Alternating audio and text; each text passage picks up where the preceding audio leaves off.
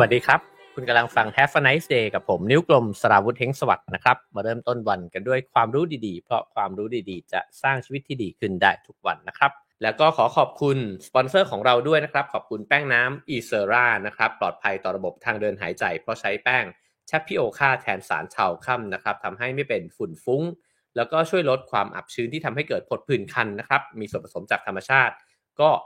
อ่อนโยนต่อผิวนะครับใช้ทาตามซอกคอรักแร้ขาหนีบข้อพับนะครับบริเวณที่มีความอับชื้นกันได้ตามสะดวกเลยนะครับก็สำหรับผู้ใหญ่ที่มีผิวมันเป็นพิเศษนะครับแล้วก็ตั้งแต่เด็กเล็กเด็กโตนะครับใช้ได้หมดเลยนะครับแป้งน้ำอีเซรานะครับซื้อได้ที่ร้านขายยาใกล้บ้านคุณนะครับใครไปซื้อมาใช้แล้วบ้างก็ส่งข่าวกันมาได้นะครับขอบคุณสปอนเซอร์ของเราด้วยนะครับโอเคครับผมวันนี้เราจะมาคุยกันแบบผมว่าสนุกสบายๆนะครับผมหยิบเอาหนังสือเล่มนี้มาเล่าสู่กันฟังนะครับชื่อว่า Thai Culture and Behavioral นะฮะ and Behavior นะฮะก็ชื่อภาษาไทยก็ตรงๆเลยนะครับวัฒนธรรมและพฤติกรรมของไทยผู้เขียนคือ Ruth Benedict นะครับผู้แปลฉบับสำนักพิมพ์ศิลปวัฒนธรรมนะครับก็คือคุณพันนีฉัตรพลรักนะครับซึ่งในหน้าปกนี่ก็มีคำโปรยนะครับบอกว่าฝรั่งวิเคราะห์ไทยในความเป็นมาตั้งแต่ชาติพันธุ์วิถีชีวิตศาสนาและราชสำนักนะครับปกสวยมากหนังสือเล่มนี้ปกเป็นเลเยอร์แบบนี้นะครับแต่ก็จะอาจจะต้องใส่ปกพลาสติกสักนิดนึงถ้าไม่อยากให้ขาดง่ายนะครับจริงๆแล้วหนังสือเล่มนี้เป็นหนังสือที่ไม่ใหม่นะฮะบอกเลยว่าไม่ใหม่เขียนขึ้นมาเนี่ยเสร็จในปีประมาณ2480กว่านะครับก็เดี๋ยวผมจะเล่าถึงที่มานะฮะของหนังสือเล่มนี้เนี่ยในช่วงท้ายนะครับกะว่าเราจะคุยกันสนุกไปก่อนนะครับแล้วก็จะมาอ่านถึงบทวิเคราะห์นะครับว่าบรรดานักวิชาการต่างๆเนี่ยเขามองว่าความเปลี่ยนแปลงในสังคมไทยมันเปลี่ยนอะไรไปแล้วบ้างนะครับแต่ว่าสิ่งหนึ่งที่คิดว่าน่าสนใจแม้ว่าจะหยิบเอาหนังสือที่เขียนเสร็จในปี2486นะฮะหรือว่า1943เนี่ยนะครับมาเล่าสู่กันฟังเพราะว่าหนังสือเล่มนี้เนี่ยที่สำนักพิมพ์ศิลปวัฒนธรรมเนี่ยพิมพ์ขึ้นมาอีกครั้งหนึ่งนะฮะก็เพราะคิดว่าเป็นงานทางมนุษยวิทยานะครับที่สำคัญเล่มหนึ่งนะฮะที่ศึกษาสังคมไทยประเทศไทยเนี่ยอย่างเป็นระบบโดยที่เป็นเล่มแรกเลยนะฮะแล้วก็มีอิทธิพลต่อการศึกษาเรื่องราวของไทยเนี่ยในช่วงเวลาต่อมาอีกเยอะเลยทีเดียวนะครับแล้วก็ผู้เขียนเนี่ยก็เป็นนักมนุษยวิทยานะครับที่เป็นรุ่นบุกเบิกของสหรัฐนะฮะแล้วก็มีงานเขียนที่ได้รับการยอมรับเนี่ยเยอะมากนะครับเพราะฉะนั้นก็เลยคิดว่าน่าสนใจนะครับแล้วก็อย่างที่บอกนะครับในตอนต้นว่าฟังไปเนี่ยผมว่า1ก็คือลองทบทวนดูนะครับว่าเราเนี่ยเติบโตมากับวัฒนธรรมแบบนั้นหรือเปล่านะครับผมว่าคุยกันได้ยาวเลยโดยเฉพาะในห้องนะฮะที่มีคนฟังหลากหลายเจเนอเรชันแบบนี้นะครับทั้งใน Clubhouse แล้วก็รวมถึงใน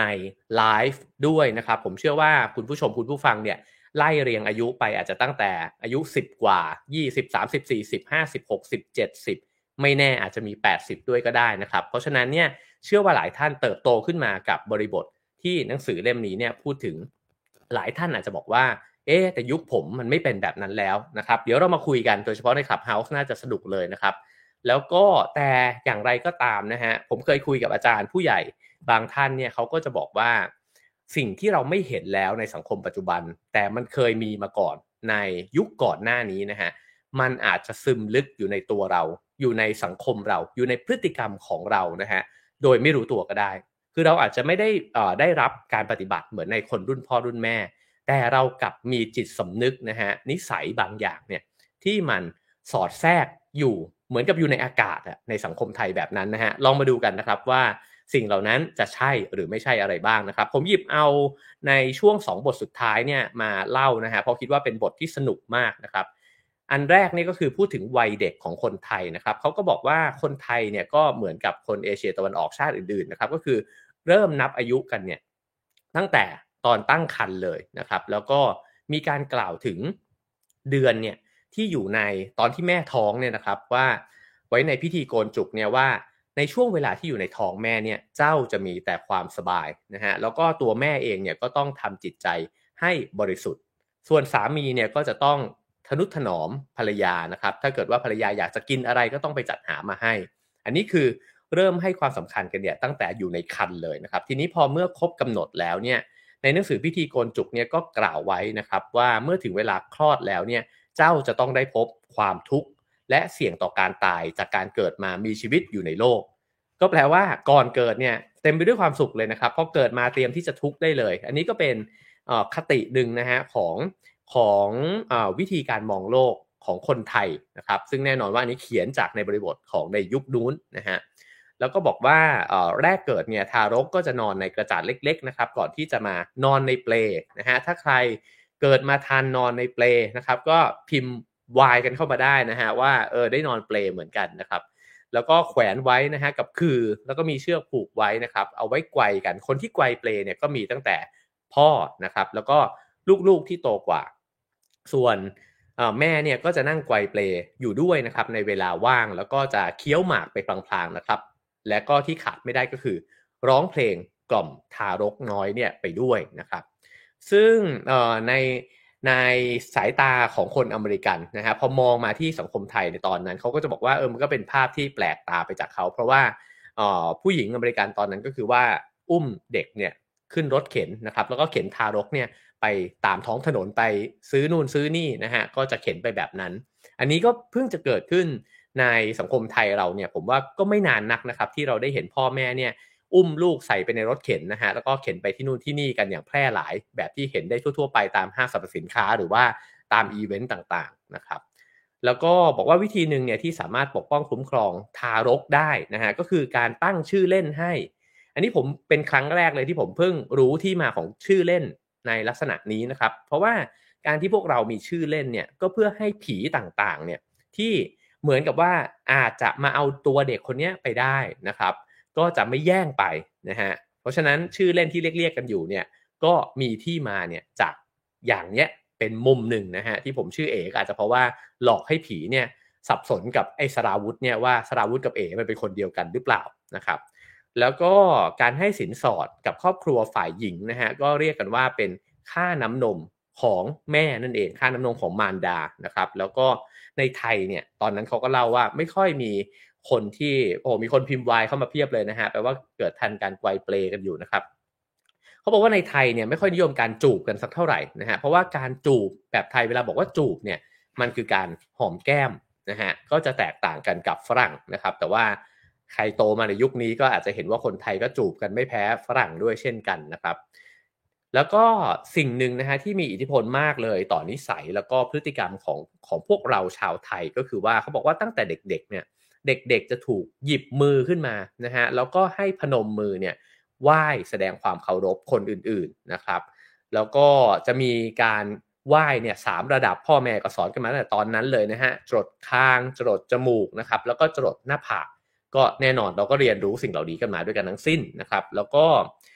มือของทารกเนี่ยก็จะถูกจัดแจงเอาไว้ในตำแหน่งที่เหมาะสมแล้วก็เราเรียนรู้ตั้งแต่เด็กเลยครับว่าสิ่งเหล่านี้เนี่ยก็เอาไว้ไหว้แขกเรือนะฮะที่มาที่บ้านเอาไว้ไหว้ผู้หลักผู้ใหญ่ทั้งหลาย มันมีทั้งข้อดีแล้วก็อาจจะเป็นข้อที่ถูกวิพากษ์วิจารณ์ได้ด้วยเช่นกันนะฮะก็คือว่ามันก็ทำให้คนไทยเป็นคนที่นอบน้อมนะฮะเคารพผู้ใหญ่นะครับแต่ในขณะเดียวกันเนี่ยมันก็อาจจะทำให้เกิดลำดับชั้นเนี่ยที่ชัดเจนตั้งแต่ใน mindset ของเราแล้วนะครับแล้วก็อาจจะตั้งคำถามไม่ค่อยชอบตั้งคำถามกับผู้ใหญ่ไม่ค่อยกล้าหือกับผู้ใหญ่แบบนั้นเนี่ยก็ด้วยนะฮะถ้าลองย้อนกลับไปดูตามที่หนังสือเล่มนี้เนี่ยอธิบายเนี่ยก็จะเห็นว่าเราเนี่ยถูกสอนมาให้เคารพผู้ใหญ่เนี่ย มาตั้งแต่เด็กเลยนะฮะตั้งแต่ยังไม่รู้ความเลยก็ได้เพราะว่ามือของเราเนี่ยถูกจับให้พนมตั้งแต่ตอนนั้นนะครับแล้วก็พี่ชายพี่สาวเนี่ยก็มีส่วนนะครับในการรับผิดชอบดูแลน้องๆที่เป็นทารกเนี่ยเท่าๆกันนะครับพี่ๆก็จะได้รับการส่งเสริมให้ตั้งใจดูแลน้องๆเนี่ยตั้งแต่ตอนที่แม่เนี่ยท้องเลยนะฮะแล้วก็ปกติแล้วเนี่ยรุ่นนี้ใครทันนะครับก็พิมพ์ไว้เข้ามาอีกได้นะครับ เขาบอกว่าทารกเนี่ยมักจะใส่กำไรเงินกำไรทองกันเกิดมาได้ใส่กำไรเงินกำไรทองกันหรือเปล่าครับผมไม่แน่ใจกำไรอะไรนะครับแต่ว่าผมว่าผมจำได้ว่าในรูปเด็กๆเนี่ยมีการใส่กำไรเนี่ยที่ข้อเท้านะครับแล้วก็เอ่อสืบทอดมานะครับกำไรเนี่ยสืบทอดมาตั้งแต่พี่นะครับก็พอพี่เนี่ยพ้นวัยทารกไปแล้วก็จะเอากำไรเนี่ยส่งต่อมาให้น้องนะครับแล้วก็การส่งมอบกำไรเหล่านี้เนี่ยก็ถือว่าเป็นการเสียสละ ของพี่ด้วยเช่นกันนะครับแล้วก็การฝึกให้มีกริยาสัมมาคารวะเนี่ยตั้งแต่เด็กๆนะครับก็ทำให้สิ่งเหล่านี้เนี่ยไม่ใช่เรื่องยากนะฮะของพี่น้องชาวไทยทั้งหลายก็คือสัมมาคารวะเนี่ยมันอยู่ในจิตสำนึกของเราเลยนะครับแล้วก็พื้นฐานของขนบธรรมเนียมต่างๆนะฮะที่เป็นอุปนิสัยประจำตัวของคนไทยทุกคนเนี่ยก็อยู่บนพื้นฐานนี้นะครับนั่นก็คือการอ่อนน้อมต่อผู้อาวุโสกว่าแล้วก็สิ่งที่มันน่าสนใจไปกว่านั้นคือนอกจากความอ่อนน้อมแล้วเนี่ยเด็กคนนั้นเนี่ยจะต้องมีไหวพริบนะฮะแล้วก็มีอิสระในการที่จะคิดทำอะไรในแบบที่ตัวเองเป็นนะฮะตรงนี้มันอยู่ในรายละเอียดนะครับแล้วผมว่ามุมนี้เนี่ยเป็นมุมที่น่าสนใจมากเขาบอกว่าความเชื่อว่าเด็กที่มีความมั่นใจในความพยายามของตัวเองเนี่ยนะฮะสามารถที่จะเห็นได้จากการที่พ่อแม่เนี่ยก็จะสนับสนุนนะฮะให้เด็กๆเนี่ยได้ไปทำกิจกรรมในแบบที่ตัวเองอยากทำนะครับก็ตั้งแต่เริ่มที่จะหัดเดินนะครับหัดว่ายน้ำถ้าอยู่ใกล้คลองนะครับหัดพายเรือแล้วก็ไปเริ่มต้นทำงานต่างๆเนี่ยช่วยเหลืองานในบ้านเนี่ยตั้งแต่ตอนนั้นแล้วซึ่งก็จะไปเสริมสร้างความมั่นใจของเด็กเนี่ยตั้งแต่เด็กๆแล้วก็คือเด็กไทยเนี่ยถูกปล่อยให้ทำนู่นทำนี่เนี่ยด้วยตัวเองเยอะเลยทีเดียวนะครับอันนี้ก็เป็นเด็กไทยในยุคนู้นเช่นกันผมว่ายุคผมเนี่ยอาจจะยังพอทันนะครับแล้วก็ยุคที่เกิดก่อนผมเนี่ยคิดว่าน่าจะอยู่ในช่วงเวลาของในหนังสือเล่มนี้เลยทีเดียวนะครับแต่ว่าเด็กไทยยุคสมัยใหม่ อาจจะไม่ได้มีวิถีชีวิตเนี่ยแบบที่เล่าอยู่อีกแล้วก็ได้นะครับเช่นพ่อแม่ให้ไปตักน้ำพ่อแม่ให้กระโดดลงไปเล่นในน้ำเองอะไรแบบนั้นนะฮะแต่ว่าอาจจะต้องมีครูสอนว่ายน้ำอาจจะต้องประคับประคองกันไปลงในสระน้ำก่อนอะไรแบบนั้นนะฮะก็เป็นความเปลี่ยนแปลงไปด้วยเช่นกันนะครับซึ่งเอ่ออีกอันหนึ่งที่น่าสนใจก็คือว่าเด็กไทยไม่ได้มีประสบการณ์มากนักในเรื่องการเรียนรู้ความแตกต่างระหว่างเพศ ก็คือเด็กไทยในแต่ก่อนเนี่ยชายกับหญิงเนี่ยก็เล่นด้วยกันนะครับแล้วก็เครื่องแต่งกายก็คล้ายกันด้วยนะฮะเขาบอกว่าจริงๆไม่เฉพาะเด็กแต่กระทั่งผู้ใหญ่เองเนี่ยผู้หญิงผู้ชายเนี่ยในบางกลุ่มนะครับก็แต่งตัวเนี่ยเหมือนกันแล้วจริงๆเนี่ยฝรั่งที่เดินทางมาเนี่ยหลายคนก็จะพูดว่าแยกยากมากเลยระหว่างผู้ชายกับผู้หญิงชาวไทยนะครับเพราะว่าดูไปแล้วเนี่ยก็จะคล้ายกันเพราะฉะนั้นชุดของเด็กๆเนี่ยก็เหมือนกัน ด้วยเช่นกันนะครับแล้วก็ในมุมมองฝรั่งเนี่ยก็มองว่าชื่อนะฮะชื่อที่ใช้เนี่ยก็จริงๆก็ไม่ได้แยกแบบจอห์นแมรี่อะไรแบบนั้นนะฮะแต่ว่าฟังดูแล้วเนี่ยแดงดำต่างๆนานานะครับมันดูแล้วเนี่ยมันก็เรียกใครก็ได้คือเรียกเป็นผู้หญิงก็ได้เรียกเป็นผู้ชายก็ได้แน่นอนว่าอันนี้ก็เป็นในยุคนู้นนะครับบอกแล้วว่าวันนี้จะพาท่องโลกอดีตกัน สักนิดหนึ่งนะครับแต่ว่าลองคิดกันไปเรื่อยๆนะครับว่ามันเชื่อมโยงมาจนถึงยุคปัจจุบันเนี่ยในแง่มุมไหนบ้างบางอันอาจจะขาดไปแล้วบางอันก็อาจจะเชื่อมโยงมาอยู่นะครับแล้วก็อีกอันหนึ่งนะครับที่อาจจะโน้ตไว้นะครับเป็นข้อที่จะต้องทดไว้ในใจไว้เสมอก็คือว่าสิ่งที่ถูกมองในสายตาของนักมนุษยวิทยานะครับในช่วงเวลานั้นเนี่ยอย่างรูธเบเนดิกต์เนี่ยก็คือวิธีการมองโดยที่อาศัยจากการสังเกตนะครับแล้วก็อาศัยจากเอกสารข้อมูลข่าวสารที่เขาพอจะรวบรวมได้เพราะฉะนั้นเนี่ยความหลากหลายของคำว่าคนไทยเนี่ยมันจึงน้อยนะฮะแล้วก็มันมีวิธีการมองภาพเนี่ยแบบเหมารวมอยู่ค่อนข้างมากนะครับ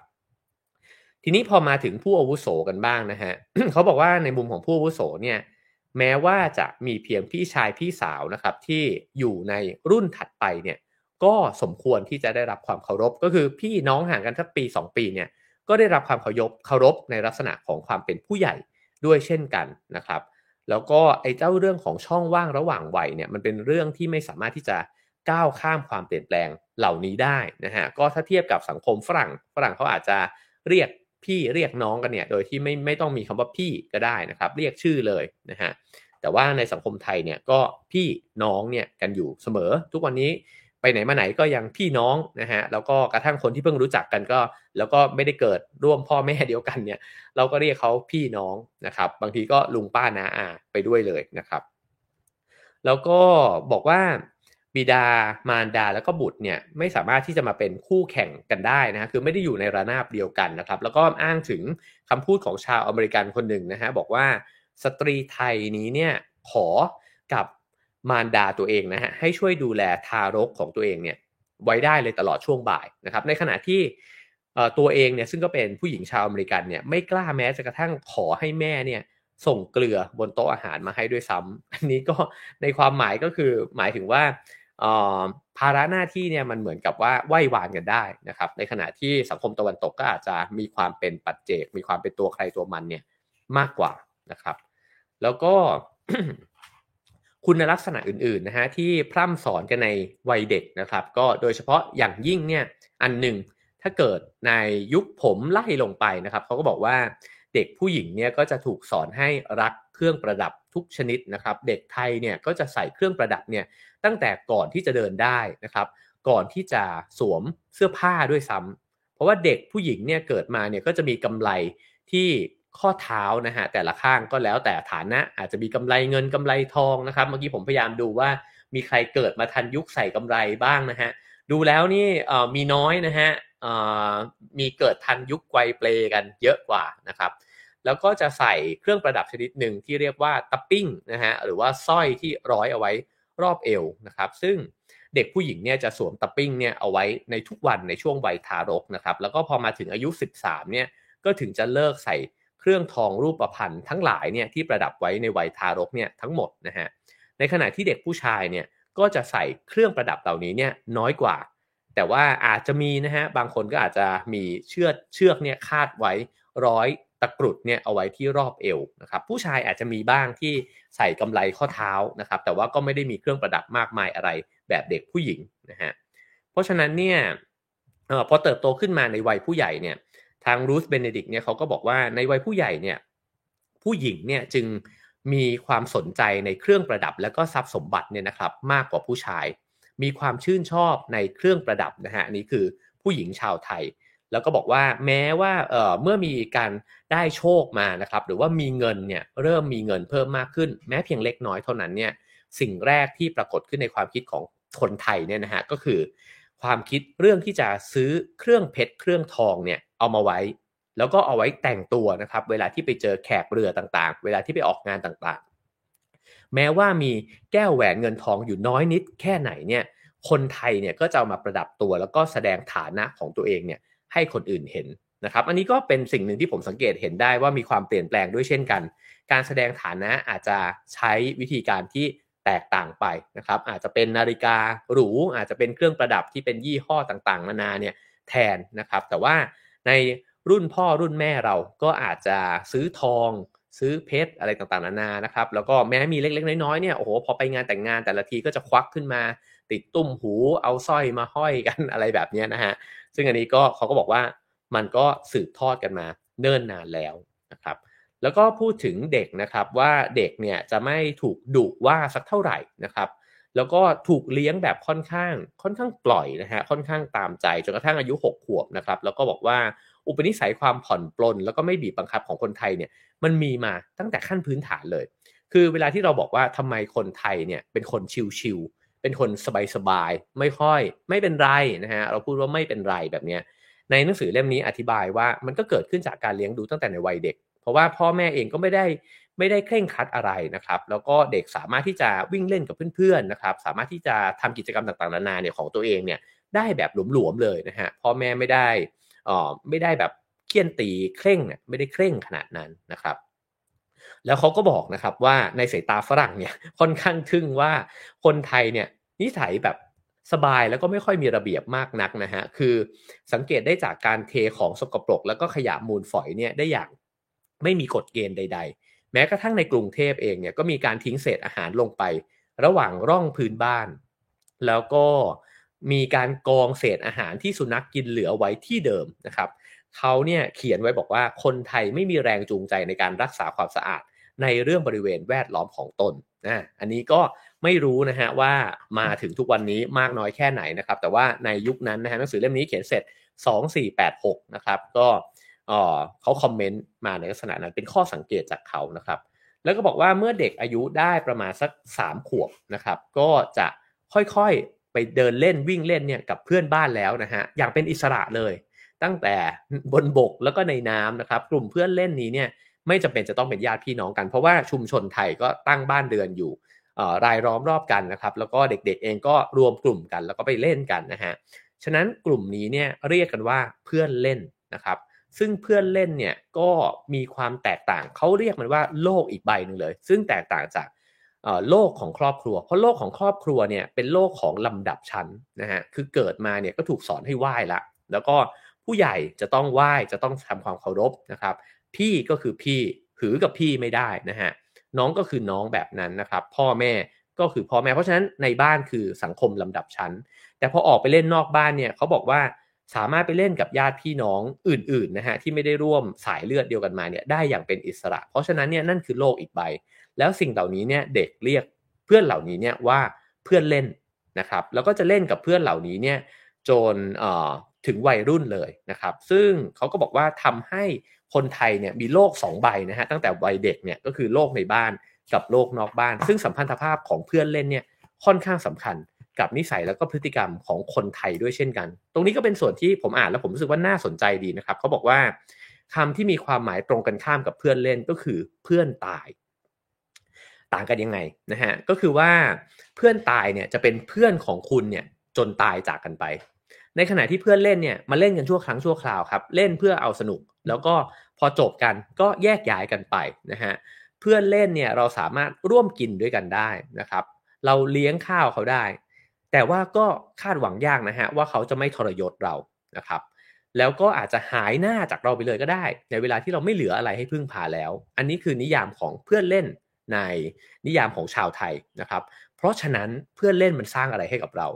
อันนี้น่าสนใจมากรูธเบเนดิกต์เนี่ยบอกว่าเพื่อนเล่นเนี่ยสำคัญเพราะมันช่วยสร้างไหวพริบครับให้กับเด็กๆตั้งแต่เด็กเลยเขาบอกว่าคนไทยเนี่ยพอเชื่อมโยงกันด้วยการเล่นในลักษณะนี้ตั้งแต่เด็ก3 ขวบเลยนะฮะทำให้เราเนี่ยมีไหวพริบปฏิภาณเนี่ยติดตัวมันไหวพริบนี่ตีความไปได้เยอะมากนะครับก็คือมีเล่ห์เหลี่ยมนะฮะมีการอ่านคนมีการชิงไหวชิงพริบกันนะครับแล้วก็อาจจะหลอกลวงกันเพื่อให้ได้ในสิ่งที่ตัวเองอยากได้มาด้วยนะฮะ ฉะนั้นเนี่ยสิ่งนี้เนี่ยเขาก็บอกว่าพ้องกันกับลักษณะของการหลอกลวงและมารยาสาไถอันได้มาซึ่งผลประโยชน์ของตนเองนะครับซึ่งในคติของนักปราชญ์ไทยเนี่ยเขาบอกว่าเพื่อนเล่นเนี่ยคือการให้โดยหวังผลตอบแทนอันนี้น่าสนใจนะครับแล้วเราก็จะต้องมีเพื่อนตายไว้ด้วยนะฮะแต่ในขณะเดียวกันเนี่ยในชีวิตเราเนี่ยเติบโตขึ้นมาเราก็มีเพื่อนเล่นแล้วก็เพื่อนตายเนี่ยอยู่ในชีวิตด้วยกันทั้งสิ้นนะครับแล้วก็บอกว่า อีกแง่มุมหนึ่งที่น่าสนใจคือสังคมไทยเนี่ยมองว่าถ้าใครคนหนึ่งถูกหลอกนะฮะเขาจะเห็นว่าคนที่ถูกหลอกเนี่ยโง่ในขณะที่ไม่ค่อยไปประณามคนที่มาหลอกลวงคนอื่นนะฮะซึ่งตรงนี้ก็เป็นจุดที่เขาเน้นขึ้นมาว่าเสียงหัวเราะเนี่ยมันมักจะถูกหัวเราะเยาะไปยังคนที่ถูกหลอกนะฮะในขณะที่คนที่ถูกหลอกแล้วทำใจได้ก็กลับกลายเป็นคนที่รู้สึกว่าน่าชื่นชมนะฮะก็คือว่าไม่ไปหาเรื่องใครเขาต่อแบบนั้นนะครับแล้วก็ในนี้เนี่ยก็เลยเหมือนกับพยายามจะไฮไลท์ไปนะครับว่านิสัยของเรื่องของการหลอกลวงเนี่ยมันมีอยู่นะฮะซึ่งจะว่าผมว่ามันก็มีอยู่ในทุกสังคมนะครับแต่สิ่งที่เขาพยายามจะขีดเส้นใต้คือว่าแต่ว่าโดยพฤติกรรมแล้วก็วัฒนธรรมของไทยเนี่ยมันถูกทำให้คอยเรียนรู้เรื่องพวกนี้อยู่เสมอ จากการที่เติบโตขึ้นมากับผู้คนที่แวดล้อมรอบๆตัวเรานะครับแล้วก็บอกว่าเรื่องเพื่อนเล่นเนี่ยก็ยังคงมีความเกี่ยวข้องกับลักษณะของการแสดงการแกล้งยอมแพ้นะฮะตั้งแต่ในวัยเด็กนะครับอันนี้เขาบอกว่าคนไทยเนี่ยเรียนรู้มาตั้งแต่ในวัยเด็กเลยว่าถ้าเกิดว่าเขาไปเล่นนะฮะกับคนที่มีศักดิ์สูงกว่าเขานะครับเช่นเด็กๆรอบๆบ้านเนี่ยอาจจะไปเล่นกับลูกหลานข้าบดีนะครับคนที่รวยกว่าคนที่เป็นเจ้านายเล็กๆน้อยๆเนี่ยนะฮะ เด็กเล็กๆเนี่ยจะรู้ตั้งแต่ในวัยเด็กเลยว่าถ้ายอมให้เจ้านายเนี่ยชนะนะฮะเขาเนี่ยจะเป็นเพื่อนรักของเจ้านายเขาจะกลายเป็นคนสนิทแล้วเขาก็จะได้ในสิ่งที่เขาอยากจะได้นะครับอันนี้เนี่ยก็เป็นอันหนึ่งที่ได้เรียนรู้เช่นกันนะครับแล้วก็บอกว่าพอเติบโตไปเนี่ยก็เหมือนกันคือเรารู้ทริคนี้กันมาตั้งแต่เด็กแล้วเพราะฉะนั้นเนี่ยเข้าหาผู้ใหญ่นะครับในสังคมเราก็มีทริคเนี้ยของไอ้ตั้งแต่ตอนสมัยที่เราเล่นกับเจ้านายตั้งแต่ตอนเด็กๆนะฮะว่า เราก็มีลูกล่อลูกชนแบบนี้ในการที่จะได้มาในรางวัลที่ตัวเองต้องการอยากจะได้นะครับแล้วก็บอกว่าตลอดช่วงอายุนะฮะประมาณสัก2-3ขวบจนไปถึง8ขวบเนี่ยเด็กจะเรียนรู้นะครับว่าการที่ตัวเองร้องไห้เนี่ยอาจจะสร้างความรำคาญให้กับ ผู้ใหญ่ได้ทีนี้ผู้ใหญ่ใช้วิธีอะไรผมว่าอันนี้เราอาจจะมีบางส่วนร่วมกันนะครับก็คือเขาบอกว่าผู้ใหญ่ไทยเนี่ยก็จะบอกว่าถ้าเกิดเห็นเด็กร้องไห้งอแงก็จะบอกว่าเนี่ยไม่น่าไปเก็บมันมาเลี้ยงเลยเนี่ยแกไม่ใช่ลูกพ่อลูกแม่หรอกนะไปเจอมาตอนลอยตะกร้ามาเนี่ยตามน้ำนะครับผมเนี่ยถูกบอกในวัยเด็กประจำว่าไปหยิบมาจากถังขยะนะครับไม่ทราบว่าคุณผู้ชมเนี่ยมีหรือเปล่านะฮะว่าพ่อแม่เคยพูดอะไรแบบนี้กันมาหรือเปล่านะฮะแล้วก็มีประโยคอีกประโยคนึงที่หนังสือเล่มนี้เขียนบอกว่าเนี่ยจะเลี้ยงดูแกทำไมเนี่ยมันก็เหมือนกับที่ผู้ใหญ่ชอบบอกว่าเนี่ยน่าเอาขี้เถ้ายัดปากเนี่ยไปตั้งแต่ตอนเด็กๆนะครับหรือมีการขู่ว่าเดี๋ยวผีปอบเนี่ยจะมาเอาไปไอ้พวกเด็กดื้อเด็กซนแบบนี้นะครับหรืออันนี้หนังสือเล่มนี้พูดถึงผีปอบแต่ว่ายุคผมเนี่ยก็จะมาแบบว่าถ้าดื้อเขาจะบอกว่าเดี๋ยวซีอุยเนี่ยจะจับไปกินอะไรแบบนี้นะครับแล้วก็ซึ่งก็ไม่แฟร์กับซีอุยสักเท่าไหร่นะฮะก็สิ่งเหล่านี้เป็นวิธีการในการที่ผู้ใหญ่เนี่ยบอกกับเด็กแล้วก็สอนเด็กๆนะครับให้รู้ตัวเองว่าอย่างงอแงเพราะว่าพองอแงแล้วเนี่ยคุณจะไปสร้างความรำคาญเนี่ยให้กับผู้ใหญ่ได้นะครับแล้วเขาบอกว่าเด็กผู้ชายเด็กผู้หญิงเนี่ยก็ได้รับการเลี้ยงดูในแบบเดียวกันนะฮะมาจนกระทั่งประมาณสัก8 ขวบนะครับตอนนั้นเนี่ยเด็กผู้ชายเริ่มที่จะไปเรียนหนังสือที่วัดกันแล้วอันนี้ก็เป็นบริบทในสังคมยุคก่อนนะครับแต่ว่ามันฉายภาพให้เห็นว่าในวิธีคิดนะครับแล้วก็โลกทัศน์ของชาวไทยเนี่ยตั้งแต่ในตอนนู้นเนี่ยนะฮะ2486นะครับก็คือจริงๆก็เท้าความไปถึงสังคมก่อนหน้านั้นเนี่ยก็ให้ความสำคัญกับเด็กผู้ชายในเรื่องของการศึกษาเนี่ยมากกว่านะครับเพราะว่า8 ขวบเด็กผู้ชายเข้าโรงเรียนละก็ไปเรียนที่วัดนะฮะส่วนเด็กผู้หญิงเนี่ยก็เรียนเช่นกันครับแต่ว่าเป็นการเรียนรู้ในบ้านนะฮะแล้วก็เด็กผู้หญิงก็จะช่วยงานแม่ของตัวเองนะครับแล้วก็มักจะได้เรียนเนี่ยจากสิ่งที่แม่ได้เรียนมาหรือแม่เองเนี่ยก็อาจจะได้เรียนจากสามีตัวเองที่ไปร่ำเรียนสิ่งต่างๆมานะครับเพราะฉะนั้นการทำงานบ้านจึงเป็นการใช้เวลาของเด็กผู้หญิงเนี่ยมากกว่านะครับแล้วก็เด็กผู้หญิงก็จะเล่นตุ๊กตาเนี่ยมากกว่าในขณะที่เด็กผู้ชายเวลาหมดจากการเล่าเรียนแล้วก็อาจจะไปช่วยดูแลในเรื่องของการเกษตรนะครับหรือว่าไปเล่นกับวัวควายในยุคสมัยนู้นนะครับแล้วก็เด็กๆผู้ชายเนี่ยก็จะออกความคิดเห็นกันไปต่างๆนานานะครับคือเขาบอกว่าเคยมีฝรั่งเนี่ยเล่าเรื่องของนิทานฝรั่งเนี่ยเล่าให้เด็กๆฟังเช่นเล่าเรื่องแจ็คผู้ฆ่ายักษ์นะครับแล้วเขาบอกว่าเด็กไทยเนี่ยจะรู้สึกว่าไม่สนุกเพราะว่าไม่โหดร้ายพอนะครับแล้วก็มักจะชอบเรื่องราวที่ตัวเอกเนี่ยนะครับพระเอกเนี่ยมีความได้เปรียบกว่าคนอื่นนะครับทีนี้เขาก็พูดถึงว่าประเพณีดั้งเดิมเนี่ยเด็กๆก็จะสวมกางเกงขายาวแบบไทยนะครับจนไปถึงประมาณสัก8 ถึง 9 ขวบนะครับแล้วก็เด็กผู้หญิงเนี่ยก็จะถูกสอนละว่าไม่ให้ถอดกางเกงในที่สาธารณะนะครับแล้วก็ข้อห้ามเนี้ยไม่ค่อยเคร่งครัดนักสำหรับเด็กผู้ชายเพราะว่าเด็กผู้ชายเนี่ยจนกระทั่งไปถึงอายุ13-14เนี่ยก็ยังสามารถแก้ผ้าเนี่ยกระโดดน้ำเนี่ยกันได้เต็มที่นะครับฉะนั้นจุดหนึ่งที่เขาพยายามจะเหมือนกับเขาตั้งข้อสังเกตนะครับว่าวิถีชีวิตของชายกับหญิงเนี่ยในไทยเนี่ยก็เริ่มต้นที่จะแตกต่างกันตั้งแต่ในวัยเด็กนะครับแล้วก็ผู้หญิงจะถูกสอนให้ระมัดระวังตัวเนี่ยมากกว่าผู้ชายก็ค่อนข้างมีอิสระเสรีภาพเนี่ยมากกว่านะครับแล้วก็ในถึงเวลาที่เริ่มที่จะต้องสวมเสื้อผ้าไปไหนมาไหนแล้วเนี่ยเด็กผู้ชายก็ไปเรียนนะครับเด็กผู้หญิงก็อยู่บ้านแล้วก็พิธีใหญ่อันนึงที่สำคัญมากในอดีตนะฮะแต่ตอนนี้ก็ไม่ได้ทำกันแล้วนะฮะก็คือพิธีโกนจุกนั่นเองนะครับซึ่งก็บอกว่าทำกันเนี่ยก็เพื่อที่จะเรียกขวัญนะฮะกลับมาอยู่กับตัวเด็กเพราะว่าคนไทยก็เชื่อว่าขวัญเป็นเรื่องที่สำคัญนะครับเป็นเรื่องที่เป็นมงคลกับชีวิตนะฮะเรียกขวัญกลับมาแล้วก็ให้ศีลให้พรนะครับป้องกันเด็กจากความชั่วร้ายต่างๆนะครับแล้วก็วัยเด็กของเด็กไทยเนี่ยก็จะสิ้นสุดลงเมื่ออายุ18 ปีตอนนั้นเนี่ยสมัยนู้นนะฮะก็ก่อนหน้านั้นก็จะเริ่มที่จะเสียภาษีเนี่ยกันตอนอายุ18แล้วก็หลังจากนั้นก็ระบบการเสียภาษีมันก็เปลี่ยนแปลงไปนะครับเพราะฉะนั้นคนไทยก็จะนับว่าเป็นผู้ใหญ่เต็มตัวเนี่ยตอนอายุ20ก็เมื่อผู้ชายเริ่มที่จะบวชเป็นพระนะครับแล้วก็หลังจากการบวชก็สู่การเบียดนะฮะก็เริ่มที่จะแต่งงานทำการสมรสกันไปครับเพราะฉะนั้นเนี่ยในเรื่องของวัยเด็กผมว่าก็มีแง่มุมหลายอันนะฮะที่น่าสนใจโดยเฉพาะเรื่องของเพื่อนเล่นนะครับที่เขาไฮไลท์ขึ้นมานะครับทีนี้มาถึงบทต่อไปนะฮะคือเรื่องลักษณะพิเศษบางประการของคนไทยที่รูธเบเนดิกต์เนี่ยเขียนถึงนะครับอันนี้ก็จะมาถึงหัวข้อที่บอกว่าทำไมคนไทยนิสัยแบบนี้นะฮะ ข้อแรกเลยก็คือบอกว่าชีวิตที่รักความสนุกสนานเราจะได้ยินว่าคนไทยชิลๆสบายๆรักสนุกนะฮะทำไมคนไทยถึงรักสนุกนะครับเขาก็บอกว่า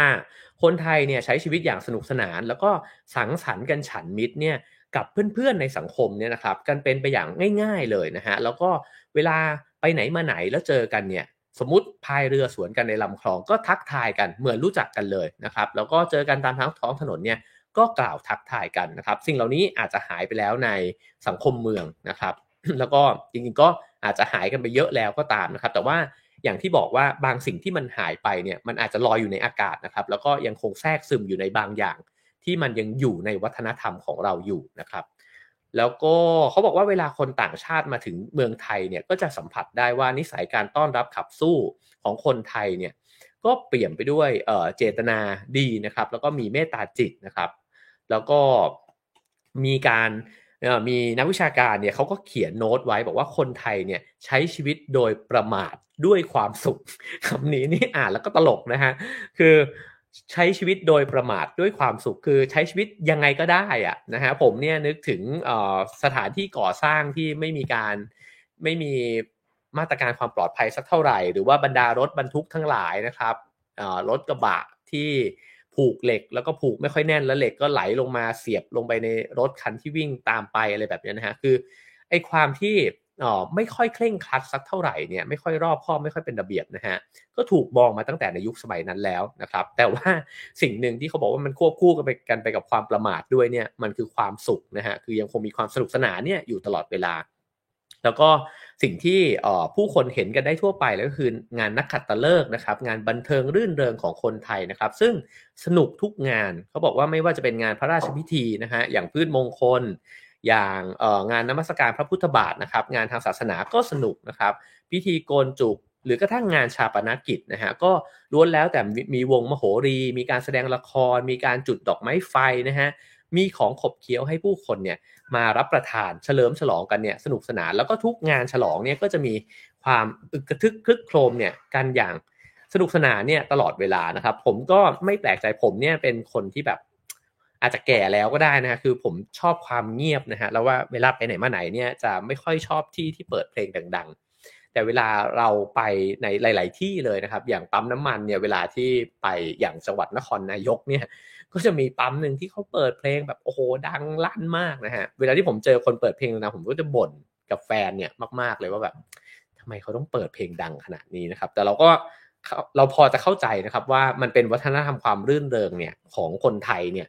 ด้วยจริงๆนะฮะคือเปิดเพลงเนี่ยฟังเองไม่พอมันต้องเปิดให้คนอื่นเนี่ยได้ฟังด้วยนะครับจริงๆแถวใกล้ๆบ้านผมก็จะมีการร้องคาราโอเกะนะฮะที่ร้องแล้วก็จะต้องให้คนอื่นเนี่ยเอื้อเฟื้อให้คนอื่นเนี่ยร่วมรื่นเริงไปด้วยเช่นกันนะครับแม้ว่าจะเป็นเวลา4ทุ่มแล้วก็ตามนะครับซึ่งเขาก็บอกว่าคนไทยเนี่ยรู้สึกว่าชีวิตเนี่ยมันช่างรื่นรมย์เสียจนยากที่จะลืมความสนุกสนานนะครับแล้วก็องค์ประกอบหนึ่งของความสนุกสนานของคนไทยก็คือการดื่มเหล้ามีบ้างที่สูบฝิ่นในตอนนั้นนะฮะแต่เขาบอกว่าสบายใจได้ว่าคนไทยจะไม่ติดฝิ่นเพราะเหล้าเนี่ยดื่มแล้วมันรื่นเริงมันกระดี้กระดานะครับในขณะที่ฝิ่นเนี่ยพอสูบไปแล้วเนี่ยอาจจะสร้างความรู้สึกอ่อนเพลียขึ้นได้ในตอนนั้นแม้ว่ามันก็อาจจะมาตั้งแต่ลากมาตั้งแต่ตอนจีนที่สูบฝิ่นกันเยอะๆนะครับแต่เขาบอกว่าไม่ใช่เรื่องน่ากังวลของพี่น้องชาวไทยนะครับเพราะว่าคนไทยรู้สึกว่าการสูบฝิ่นเนี่ยมันขัดต่อความสำราญในชีวิตประจำวันจึงเลือกที่จะดื่มเหล้าเนี่ยมากกว่านะครับแล้วก็บอกว่าความสามารถอันฝังรากลึกเนี่ยในเรื่องของการสร้างความสนุกสนานเสรีแก่ชีวิตเนี่ยนะครับทำให้พุทธศาสนาของไทยเนี่ยแตกต่างไปจากการใช้ชีวิตในทัศนะของพระบรมศาสดาอันนี้ก็เป็นข้อสังเกตที่น่าสนใจว่าพุทธแบบไทยก็เป็นพุทธที่อาจจะแตกต่างจากพุทธแบบจีนพุทธอินเดียพุทธญี่ปุ่นพุทธศรีลังกาอะไรแบบนั้นนะครับเพราะว่าพุทธไทยมันมีเทศกาลรื่นเริงเนี่ยอยู่ในนั้นด้วยนะครับแล้วก็ในนี้ก็บอกว่าหลักการว่าการมีชีวิตเนี่ยคือจริงๆพระพุทธเจ้าสอนนะฮะว่าชีวิตเนี่ยเป็นทุกข์นะครับแล้วก็การที่จะพ้นไปจากความทุกข์ก็คือการดับขันธ์ก็คือดับกิเลสตัณหาต่างๆนานาเหล่านี้นะฮะไปแต่ในนี้อธิบายว่าคนไทยมีความตั้งมั่นว่าการมีชีวิตอยู่เนี่ยเป็นสิ่งที่ดีนะครับชีวิตเนี่ยมันเป็นสิ่งที่enjoy กับมันได้นะครับแล้วก็คนไทยหวังที่จะได้รับสิ่งตอบแทน ตามหลักพุทธศาสนาเนี่ยในชีวิตนี้มากกว่าชีวิตหน้านะครับคือคำอธิบายของรูธเบเนดิกต์พยายามจะบอกว่าเราเนี่ยนับถือศาสนาพุทธแล้วก็เชื่อว่าเราก็ถ้าเกิดว่าทำบุญแล้วเราก็น่าจะได้ผลดีกับตัวเองนะครับเพราะฉะนั้นเนี่ยเขาก็เขียนว่าคนไทยทั่วๆไปเนี่ยหวังว่าตนเนี่ยจะมีบุญมากพอที่จะไม่ตกนรกนะครับแล้วก็ไม่ต้องมีชีวิตอาบเหงื่อต่างน้ำยากลำเค็ญแบบนั้นนะครับแล้วก็ใช้ชีวิตเนี่ยตามการตีความศีลห้าของตัวเองคือคนไทยจะพูดถึงศีลห้าบ่อยใช่ไหมครับแต่ก็มีวิธีการตีความศีลห้าในแบบของตัวเองด้วยนะครับก็ไล่ไปทีละข้อแบบคร่าวๆแล้วกันนะฮะข้อที่หนึ่งก็คือไม่ฆ่าสัตว์ตัดชีวิตนะฮะเขาก็บอกว่าก็ถือว่าค่อนข้างปฏิบัติตามกฎข้อนี้อย่างเคร่งครัดนะฮะแต่ว่ามีการตีความว่าเอ่อเช่นกินสัตว์เนี่ยที่ถูกฆ่าได้ถ้าตัวเองไม่ได้ฆ่านะครับแล้วก็เอ่อการไปซื้อสัตว์มาเนี่ยในแบบลักษณะที่ฆ่ามาแล้วเนี่ยก็ยังถือว่าไม่บาปนะครับแต่ถ้าเกิดว่าเอาสากกระเบือไปทุบหัวปลาช่อนด้วยตัวเองเนี่ยอันเนี้ยถึงจะเรียกว่าบาปนะครับอันนี้ก็เป็นมุมมองของเขาที่บอกว่าคนไทยเนี่ยพูดถึงศีลข้อที่1เนี่ยว่าอย่างนั้นนะครับข้อที่2ไม่ลักทรัพย์ของผู้อื่นนะฮะเขาก็อธิบายว่าประเทศไทยเนี่ยในตอนนั้นนะฮะมีการลักขโมยเนี่ยกันเป็นจำนวนมากเลยนะครับมีตัวเลขเนี่ยที่รายงานในช่วงก่อนนะครับในช่วงก่อนหน้านั้นเยอะเลยนะฮะก็คือในช่วง1903คศนะครับบอกว่าแค่กรุงเทพแห่งเดียวเนี่ยก็มีจำนวนประชากรจำนวนประชากร750,000 คนนะครับมีคดีลักขโมยเนี่ยถึง5,500 กว่าคดีนะครับแล้วก็เป็นจำนวนที่มากกว่าคดีลักขโมยของพม่าทางตอนใต้ที่มีประชากรมากถึง6ล้านคนอันนี้ก็คือโดยเปรียบเทียบเนี่ยเขาบอกว่าคนไทยก็มีการลักขโมยเนี่ยกันอยู่เยอะนะครับแล้วเหตุผลที่ลักขโมยกันมากเนี่ยเขาบอกว่าไม่ใช่เพราะความละเลยในทรัพย์สินของตัวเองนะครับแต่ว่าคนไทยเนี่ยชอบใส่เสื้อผ้าสวยๆแล้วก็ชอบเพชรนินจินดา แล้วก็ชอบฉกฉวยสิ่งต่างๆที่ตัวเองต้องการเนี่ยตามสัญชาตญาณเนี่ยเหมือนเด็กๆนะฮะเพราะฉะนั้นเขาก็บอกว่าการที่บอกว่าคนไทยถือศีล5แต่จริงๆก็มีการลักทรัพย์เนี่ยกันอยู่เยอะเหมือนกันข้อ3คือการไม่ประพฤติผิดในกามนะครับก็พูดถึงว่าในมุมของผู้หญิงเขาก็จะบอกว่าผู้หญิงเนี่ยก็จะเป็นที่หวงแหนนะฮะของผู้ชายคือคนที่เป็นภรรยาเนี่ยนะครับแต่ในขณะเดียวกันเนี่ย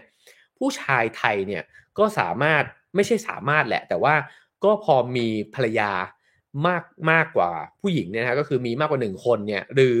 ไปล่วงทำผิดประเวณีเนี่ยก็มักจะได้รับการยอมรับเนี่ยในสังคมมากกว่าในขณะที่ถ้าผู้หญิงทำเนี่ยก็ถูก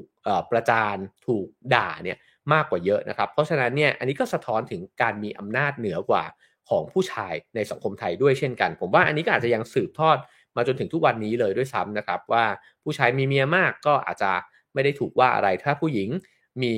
สามี2คนก็อาจจะโดนมองแย่เลยไม่ดีเลยนะครับหรือว่าถ้ามีการไปนอกใจกันนะฮะผู้หญิงก็จะโดนว่าเยอะมากเลยนะครับข้อ4นะฮะก็คือการไม่โกหกไม่กล่าวเท็จนะครับเขาก็บอกว่าจริงๆแล้วเนี่ย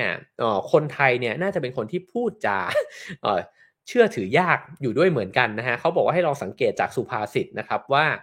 คนที่พูดเนี่ยคนที่กำลังพูดอยู่เนี่ยต้องเอา5หารอันนี้ก็เป็นสำนวนไทยนะครับหรือ10ปากว่าไม่เท่าตาเห็นก็สะท้อนให้เห็นว่าอย่าไปเชื่อคนอื่นเพราะว่าคนอื่นเนี่ยอาจจะโม้มาก็ได้นะครับคุณต้องไปเห็นเองก็จะเห็นว่าคนไทยก็มีนิสัยพูดเกินความจริงอยู่ด้วยเช่นกันนะครับแล้วก็มีอีกสำนวนหนึ่งก็คือลิ้นยาว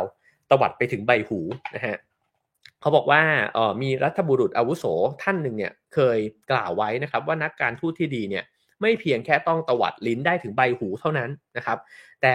นักการทูตที่ดีจะต้องสามารถตวัดได้เนี่ยถึง7รอบนะฮะนั่นแปลว่าก็จะต้องมีความเชี่ยวชาญในเรื่องของการใช้ถ้อยคำนะครับแล้วก็ไหวพริบปฏิภาณในการใช้ถ้อยคำเนี่ยมากๆเลยนะครับเพราะฉะนั้นนี่ก็เป็นการวิพากษ์ในเรื่องของการที่คนไทยชอบพูดถึงศีล5เอาไว้ด้วยนะครับซึ่งก็เป็นกระจกที่น่าสนใจนะครับน่าส่องมองตัวเองเลยทีเดียวข้อ5คือไม่ดื่มของมึนเมาข้อนี้ก็ยิ่งตลกนะฮะเพราะเขาบอกว่าคนไทยขาดเหล้าไปไม่ได้เลยนะฮะงานไม่ว่างานไหนเนี่ยก็จะต้องมีเหล้าอยู่ในนั้นด้วยนะครับเพราะว่าชอบความสนุกสนานอยู่แล้วนะครับแล้วก็บอกว่าหลักจริยธรรมเพื่อชีวิตที่ดีเนี่ยจึงเป็นหลักพุทธศาสนาที่เมื่อถูกเอามาใช้เนี่ยก็ปรับให้เข้ากับวัฒนธรรมไทยแล้วนะครับเพราะฉะนั้นเนี่ยใน หลักพุทธศาสนามันก็อาจจะมีหลายแบบนะครับเช่นพอพูดถึงว่าจะต้องปฏิบัตินะครับหรือว่าปฏิบัติภาวนานั่งสมาธินะครับเจริญภาวนาทั้งหลายเนี่ยก็อาจจะเป็นแบบหนึ่งแต่ในขณะเดียวกันคนไทยก็อาจจะใช้วิธีการทำบุญนะครับหรือเอ่อถือศีล5ในแบบเราๆเนี่ยแหละนะครับแล้วก็คิดว่าเราสามารถที่จะสร้างชีวิตที่ดีเนี่ยได้นะครับในแบบนั้นแล้วก็เกิดขึ้นจากการยอมรับในสภาพที่ตัวเองเป็นอยู่ด้วยอันนี้ก็เป็นอีกคติความเชื่อความคิดหนึ่งด้วยเช่นกันนะครับก็ถูกวิพากษ์วิจารณ์กันเยอะมากในยุคสมัยนี้นะครับว่าการที่คนไทยเนี่ยมีนิสัยของการยอมรับว่าเกิดมาก็เป็นแบบนี้แหละนะครับหรือว่าเชื่อในบุญกรรมนะครับว่าก็บุญกรรมในชาติที่แล้วก็อาจจะทำให้เราเกิดมาเป็นแบบนี้เนี่ยก็ทำให้เกิดความเปลี่ยนแปลงในสังคมเนี่ยน้อยนะครับแล้วก็ทำให้ไม่ค่อยเรียกร้องสิทธิของตัวเองเนี่ยมากเท่าที่ควรแต่ว่าในหนังสือเล่มนี้ก็บอกว่าเนี่ยแหละคือคติหนึ่งของคนไทยนะครับเพราะว่าเราอดทนกับวาสนาของเราก็คือบอกว่าเราเกิดมามีวาสนาเท่านี้ก็ใช้ชีวิตแบบนี้ไปนะครับแล้วก็เชื่อกันด้วยครับว่าความอดทนในชะตาชีวิตของตัวเองเนี่ยเป็นคุณธรรมที่ดียิ่งนะฮะของมนุษย์นะครับแล้วก็ผู้ใดที่มีขันติธรรมเนี่ยจะสามารถมีชีวิตที่อยู่ได้อย่างสงบก็คือใครที่มีความอดทนมากเนี่ยก็จะมีปัญหากับคนอื่นน้อยนะครับอันนี้ก็อาจจะไปด้วยกันนะฮะกับเรื่องของอย่างที่บอกว่าเพื่อนเล่นในวัยเด็กนะฮะและถ้าเด็กคนนึงเนี่ยเล่นกับคนที่มีอำนาจมากกว่าเป็นลูกเจ้านายในบริเวณนั้นนะฮะก็การที่คุณไปมีปัญหากับเขาน้อยก็อาจจะทำให้คุณเนี่ยมีปัญหาชีวิตเนี่ยน้อยไปด้วยเพราะฉะนั้นคุณก็ต้องมีความอดทนในวาสนาของตัวเองซึ่งมาถึงทุกวันนี้แล้วนี่ก็มีความเปลี่ยนแปลงเยอะมากนะครับเพราะว่าคติแบบใหม่ๆวิสัยทัศน์แบบใหม่ๆก็จะบอกว่าเฮ้ยไม่จริงเราไม่ควรจะเชื่อว่าวาสนาเราเกิดมาแบบนั้นนะฮะสิทธิต่างๆนานาของพลเมืองของประชาชนมันก็ควรจะได้รับการพูดถึงได้รับการเรียกร้องให้มันเกิดขึ้นได้ด้วยเช่นกันนะครับคราวนี้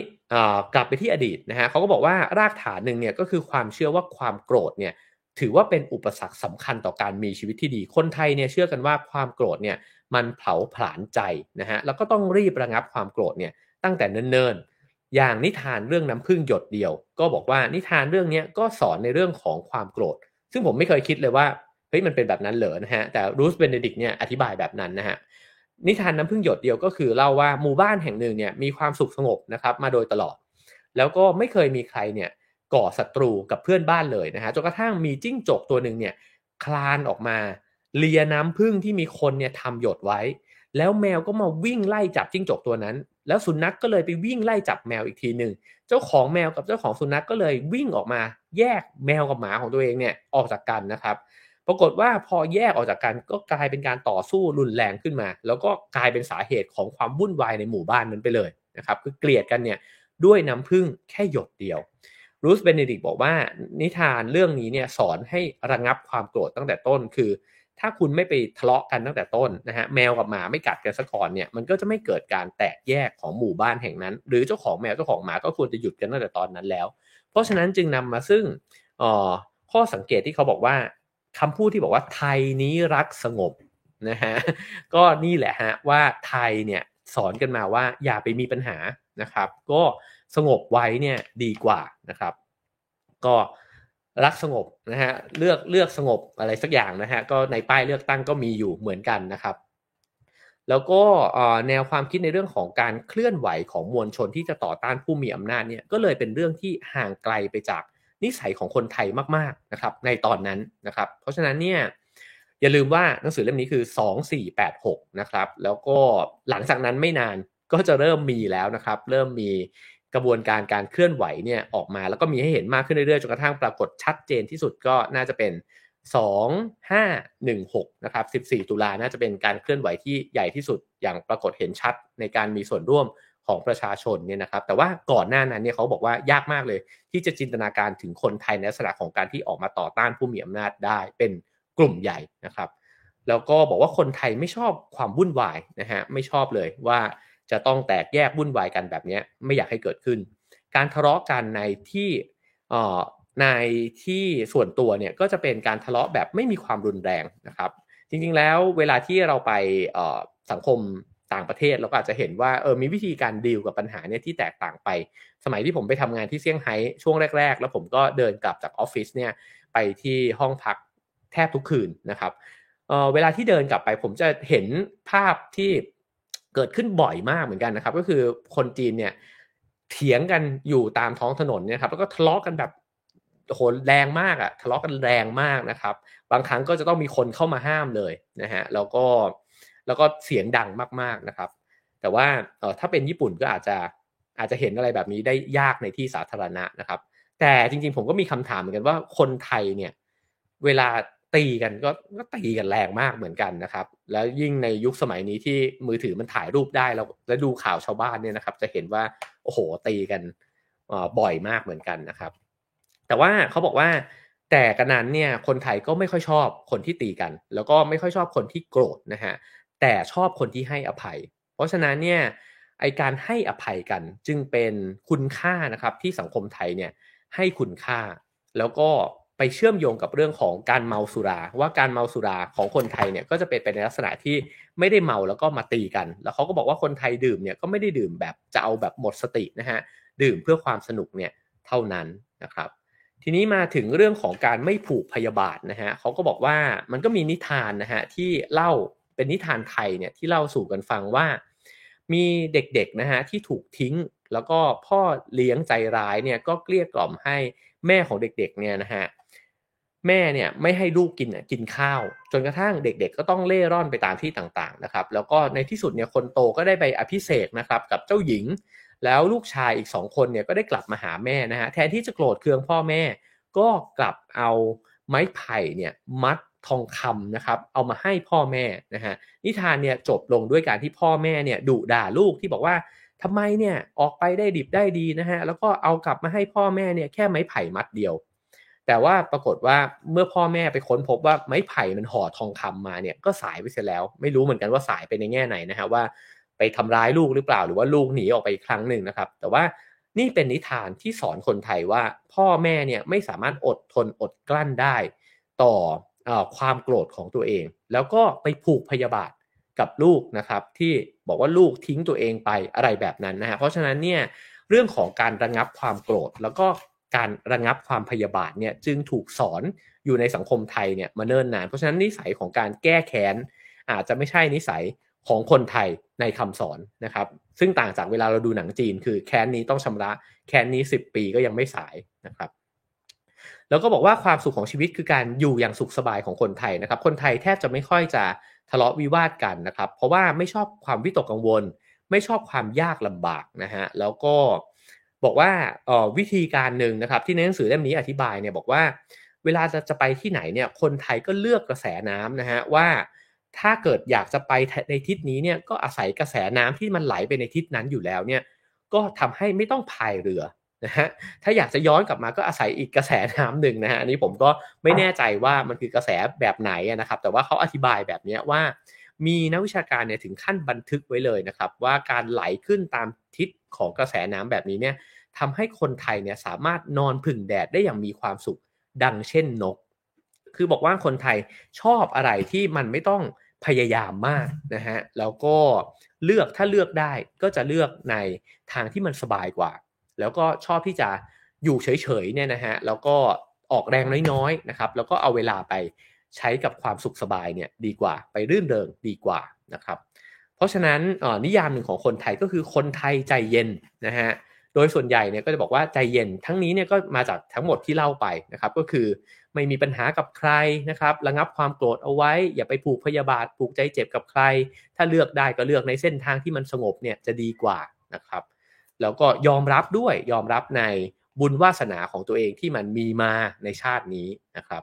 แล้วก็ทำให้คนไทยเนี่ยพอเป็นแบบนั้นเนี่ยก็อารมณ์เย็นแล้วก็ไม่มีความเป็นกังวลนะฮะดำเนินชีวิตอย่างสุขสบายกันไปนะครับซึ่งไอ้คำว่าอารมณ์เย็นเนี่ยมันสืบทอดไปถึงเรื่องของเรื่องงานด้วยนะฮะเขาบอกว่าเยือกเย็นต่องานต่อความรับผิดชอบต่อความยากลำบากซึ่งมันอาจจะถูกนิยามได้ด้วยคำอีกคำหนึ่งนั่นคือคำว่าเฉยนะฮะคือคนที่เราเคยเรียกกันในช่วงนึงว่าไทยเฉยเนี่ยนะฮะก็คือว่าเพราะฉะนั้นถ้าอะไรที่มันลำบากถ้าอะไรที่มันจะต้องไปประท้วงต่อรองนะฮะก็เฉยไว้ซะดีกว่าจะได้ไม่ต้องลำบากไม่ต้องมีปัญหากับตัวเองอันนี้ก็เป็นคำอธิบายหนึ่งนะฮะว่าทำไมเราจึงเฉยๆนะครับเวลาที่บอกว่ารู้สึกยังไงก็ไม่เป็นไรหรอกเฉย นะอันนี้ก็เป็นลักษณะหนึ่งเนี่ยของคนไทยด้วยเช่นกันนะครับเขาก็บอกว่าเอ่อโดยสถานภาพนะฮะที่มีการจัดลำดับทางสถานะในสังคมหรือว่าฐานะในสังคมเนี่ยเอาไว้แล้วเนี่ยนะครับก็ทำให้เกิดแบบแผนปฏิบัติที่ชัดเจนแล้วก็นำมาซึ่งสิ่งต่างๆที่เล่าไปนะครับใจเย็นเยือกเย็นนะฮะนำมาซึ่งการประจบประแจงด้วยนะครับเพราะว่าลำดับชั้นถ้าคุณอยากชนะคุณก็ต้องประจบหรือบางทีคุณต้องแกล้งยอมแพ้ เพื่อที่คุณจะได้ในสิ่งที่คุณอยากได้มานะครับแล้วความใจเย็นก็คือการที่ยอมให้การจัดลำดับตามตำแหน่งหน้าที่เนี่ยมันเป็นไปตามสิ่งนั้นนะครับแล้วก็เขาบอกสิ่งเหล่านี้มันไม่ได้เกิดขึ้นง่ายๆนะครับมันเกิดจากการคิดคำนวณเนี่ยตลอดเวลาของพี่น้องชาวไทยคือการจะดีลกับผู้คนเนี่ยที่มันเต็มไปด้วยลำดับชั้นเต็มไปด้วยบุญวาสนาที่มันไม่เท่ากันเนี่ยมันอาศัยไหวพริบปฏิภาณมากๆในการที่คุณจะเอาตัวรอดเพราะฉะนั้นไอ้คำว่าศรีถนนชัย มันก็เลยวนอยู่ในสังคมไทยนะครับว่าคนที่ได้ดิบได้ดีในในวัฒนธรรมแบบนี้เนี่ยอาจจะเป็นคนที่มีไหวพริบมากๆเลยในการที่จะเข้าหาผู้ใหญ่ดีลกับผู้น้อยนะฮะในแบบที่มันเหมาะสมนะครับแล้วก็อีกอันหนึ่งที่เป็นน่าจะเป็นหัวข้อท้ายๆแล้วนะครับก็คือพูดถึงเรื่องอำนาจของความเป็นผู้ชายนะฮะก็บอกว่ามีภาษิตหนึ่งที่สะท้อนเรื่องนี้ได้ค่อนข้างชัดคือชายเข้าเปลือกหญิงเข้าสารหมายความว่าอะไรนะครับ ชายเนี่ยเหมือนกับข้าวเปลือกที่สามารถงอกงามขึ้นได้เอง ก็คือไปโปรยไว้ตรงไหนหย่อนไว้ตรงไหนเนี่ย ก็งอกงามขึ้นมาได้ในขณะที่ผู้หญิงเนี่ยเหมือนข้าวสารที่ขัดแล้วนะฮะแล้วก็จะใช้งานใช้ประโยชน์ได้ก็เมื่อไปหุงขึ้นมาแล้วถึงจะรับประทานได้เพราะฉะนั้นรูสเบเนดิกตีความว่าหญิงเนี่ยบริโภคได้เพียงครั้งเดียวคือหุงเสร็จกินได้ในขณะที่ผู้ชายเนี่ยไปงอกได้เรื่อยๆ ไปงอกตรงไหนก็ได้นะครับแล้วภาษิตนี้เนี่ยเอามาใช้อบรมสั่งสอนเด็กผู้หญิงนะครับให้รักษาคุณค่าความดีงามของตัวเองไว้เพราะผู้หญิงเนี่ยสามารถถูกรับประทานได้ครั้งเดียวจากผู้ชายเพียงคนเดียวเท่านั้นนะครับถ้ามาพูดในทุกวันนี้ต้องโดนวิพากษ์วิจารณ์อย่างหนักแน่นอนนะครับแล้วก็ภาษิตนี้เนี่ยถือว่าเป็นข้อสนับสนุนการมีอำนาจเหนือกว่าของเพศชายนะครับเพราะว่าเอ่อ เขาบอกว่าผู้หญิงไทยในชนบทแล้วก็ภรรยาข้าราชการเนี่ยจริงๆก็มีเสรีภาพแล้วก็มีความเหนือกว่านะฮะประการหนึ่งนะฮะแต่ว่าส่วนใหญ่แล้วเนี่ยผู้หญิงก็ไม่ค่อยมีความสามารถนะฮะในการที่จะคิดสิ่งต่างๆนานาหรือว่าสร้างสรรค์สิ่งต่างๆนานาเนี่ยได้อย่างมีเสรีเท่ากับผู้ชายนะครับแล้วก็ผู้ชายก็กล่าวว่าเพื่อนเล่นเนี่ยไม่เท่าเทียมเพื่อนตายและเพื่อนชายไม่เท่าเทียมเพื่อนหญิงอันนี้ก็เป็นคำกล่าวหนึ่งของชายไทยเช่นกันนะครับคือ เพื่อนเล่นเพื่อนตายเราคุยกันไปแล้วนะครับส่วนเพื่อนชายไม่เท่าเทียมเพื่อนหญิงเนี่ยสะท้อนว่าผู้ชายเองก็ต้องการผู้หญิง1คนนะฮะที่จะมาร่วมอยู่กินเนี่ยกันไปจนตายด้วยเช่นกันและผู้หญิงคนนี้เป็นคนที่ไว้ใจได้จะซื่อสัตย์ภักดีต่อกันเนี่ยไปจนตายได้นะครับเขาก็บอกว่าในไทยก็ยังมีสำนวนแล้วก็ภาษิตอีกเยอะเลยที่แสดงถึงการทรยศหักหลังกันนะครับเช่นพูดถึงไปที่ผู้หญิงนะครับว่าอาจจะ ไว้ใจไม่ได้ เช่นอย่าไว้ใจในช้างสารงูเห่าฆ่าเก่าเมียรักนะฮะสิ่งเหล่านี้ไว้ใจไม่ได้ หรือ3วันจากนารีเป็นอื่นนะฮะอันนี้ก็เป็นข้อสังเกตเหมือนกันว่าอ้าวถ้าอย่างนั้นก็แปลว่าผู้ชายเนี่ยเหมือนกับไปติผู้หญิงนะครับว่าเขาอาจจะนอกใจได้ในขณะที่ไม่ค่อยได้มีสุภาษิตที่ติเพศชายเนี่ยในลักษณะเดียวกันผมปิดท้ายด้วยเรื่องนี้แล้วกันนะครับที่เขาบอกว่าสิ่งหนึ่งที่สะท้อนในเรื่องของอำนาจของชายหญิงได้ชัดเจนอีกอย่างหนึ่งซึ่งเราอาจจะหลงลืมกันไปแล้วแล้วก็เด็กในยุคใหม่อาจจะไม่ได้เล่นกันแล้วนั่นก็คือการเล่นว่าวนะครับเพราะเขาบอกว่าว่าวเนี่ยมันก็จะมีตัวผู้ตัวเมียนะครับแล้วก็ไอ้เจ้าการเล่นว่าวเนี่ยมันได้รับความนิยมมากเลยในคนไทยในยุคนั้นเขาบอกว่าการเล่นว่าวแต่ละทีเนี่ยมีคนมามุงดูกันเนี่ยเป็นพันๆคนเลยนะครับแล้วก็มีการเกี่ยวกันระหว่างตัวผู้ตัวเมียนะฮะโดยที่ว่าวตัวผู้เนี่ยก็จะมีขนาดใหญ่กว่าตัวเมียถึง6เท่ามีน้ำหนักมากกว่ามีรูปร่างเป็นดาวนะครับในขณะที่ว่าวตัวเมียก็เป็นข้าวหลามตัดนะครับแล้วก็ว่าวตัวเมียก็จะถูกปล่อยออกไปก่อนนะครับแล้วก็เจ้าว่าวตัวผู้ก็จะมีเหนียงเล็กๆ2อันนะฮะแยกออกเป็น4แฉกเพื่อที่จะไปเกี่ยวแล้วก็ดึงเอาเจ้าว่าวตัวเมียเนี่ยเข้ามาอยู่ในไอ้เจ้าเหนียงเนี้ยนะฮะแล้วก็เหมือนกับว่าจะโฉบล้อกันไปแบบนี้จนกระทั่งเกี่ยวพาราสีกันแล้วก็ถ้าเกี่ยวติดเนี่ยปรากฏว่าว่าวตัวเมียก็จะตกเป็นของว่าวตัวผู้นะครับซึ่งทริคมันอยู่ตรงที่ว่าว่าวตัวผู้เนี่ยจะต้องรักษาระยะห่างคือไม่เข้าไปใกล้ว่าวตัวเมียเนี่ยมากกันเสียจนเกินไปนะครับแล้วก็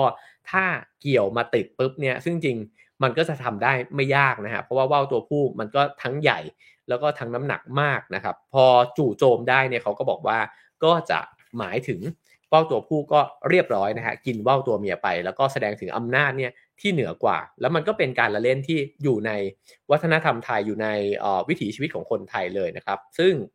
ก็สะท้อนนะฮะว่าความสำเร็จเนี่ยสำหรับผู้ชายเนี่ยก็ขึ้นอยู่กับชั้นเชิงที่เชี่ยวชาญนะครับแล้วก็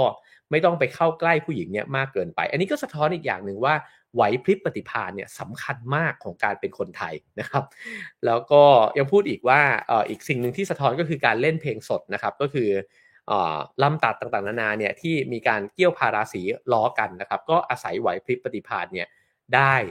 ในนั้นเนี่ยด้วยเช่นกันนะครับมาถึงข้อสรุปนะครับผมสรุปให้ฟังอีกครั้งหนึ่งว่าที่เล่ามาทั้งหมดมีอะไรบ้างนะฮะเขาบอกว่า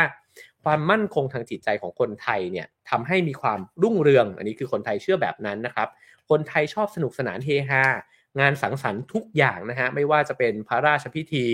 งานทางศาสนานะครับงานชาวบ้านล้วนแล้วแต่สนุกมีการเฉลิมฉลองด้วยกันทั้งสิ้นนะฮะไม่ชอบความรุนแรงนะครับปลูกฝังกันมาตั้งแต่เด็กๆให้ยกมือไหว้คนอื่นมีลำดับชั้นตั้งแต่ในบ้านนะครับแล้วก็การเล่นกับคนอื่นเนี่ยมันสอนให้เราดีลกับคนอื่นเป็นนะครับแล้วก็เด็กหลายคนแกล้งแพ้เจ้านายทำให้เจ้านายชอบนะฮะแล้วก็ไม่ค่อยสนใจเรื่องระเบียบวินัยสักเท่าไหร่นะครับทิ้งขยะกันได้อย่างโดยที่สนุกสนานมากนะครับแล้วก็บอกว่าคนไทยก็มีศรัทธานะครับว่าโดยพื้นฐานแล้วเนี่ยโลกจะไม่โหดร้ายกับเราจนเกินไปนักอันนี้ก็อาจจะเกิดขึ้นจากในน้ำมีปลาในนามีข้าวก็ด้วยนะฮะว่าโลกมันไม่ได้โหดร้ายกับเรานักหรอกนะครับก็เลยชิลๆแล้วก็ยอมรับในสิ่งที่ตัวเองเป็นนะครับชอบเสี่ยงโชคชอบอยู่เฉยๆมากกว่าทำงานหนักนะครับยอมรับตัวเองในฐานะที่เป็นคนที่อยู่ในฐานะรองเนี่ยได้เพราะว่าก็คิดว่าการถูกลำดับชั้นมันก็ถูกจัดลำดับมาตั้งแต่เกิดแล้วนะครับแล้วก็ทำให้เคารพนับถือตามลำดับชั้นนะฮะแล้วก็มีพฤติกรรมที่ไม่ค่อยลงโทษตัวเองสักเท่าไหร่นะครับแล้วก็ชอบการรื่นเริงพักผ่อนหย่อนใจนะฮะชีวิตในบ้านปลายก็มุ่งเน้นที่จะรับผิดชอบตัวเองตามคำสอนของศาสนานะครับแล้วก็บอกว่าเอ่อก็สิ่งนี้ก็จะทำให้ไประงับการละโมบนะฮะของตัวเองนะครับแล้วก็ถ้าเกิดว่ามีใครหลอกกันเนี่ยคนที่ถูกหลอกจะเป็นคนที่ถูกหัวเราะเยาะมากกว่าที่จะไปด่าไอ้เจ้าคนที่มาหลอกนะฮะก็กลายเป็นว่าไอ้คนที่ถูกหลอกเนี่ยคุณดันไม่ทันคนอื่นเองนี่นะฮะแล้วก็ปิดท้ายด้วยนิทานเรื่องนี้ฮะเขาบอกว่ามันเป็นนิทานไทยนะครับผมเองไม่เคยได้ยินนะฮะเขาบอกว่ามีอยู่ในหนังสือเรียนเลยนะครับเดี๋ยวพี่ๆอาจจะบอกได้ว่าเคยเรียนเรื่องนี้มาหรือเปล่านะครับเขาบอกว่ามีกระต่ายฝูงหนึ่งอาศัยอยู่ในป่าแล้วก็พอออกมาหากินเนี่ยก็รู้สึกกลัวฝูงวัวแล้วก็วัวควายเหล่านั้นมากกลัวคนนะฮะแล้วก็เลยคุยกันบอกว่าเรามาตายกันเสียดีกว่าเพราะว่าเรามีชีวิตอยู่เนี่ยก็ตกใจกลัวอยู่ทุกวี่ทุกวันนะครับมันไม่คุ้มค่าเลยที่จะมีชีวิตอยู่ในแบบเนี้ยนะฮะก็เลยรวมหัวกันไปแล้วก็เตรียมตัวที่จะไปกระโดดฆ่าตัวตายที่แม่น้ำแห่งหนึ่งปรากฏว่าพอไปถึงแม่น้ำเนี่ยเห็นฝูงกบนะฮะที่มา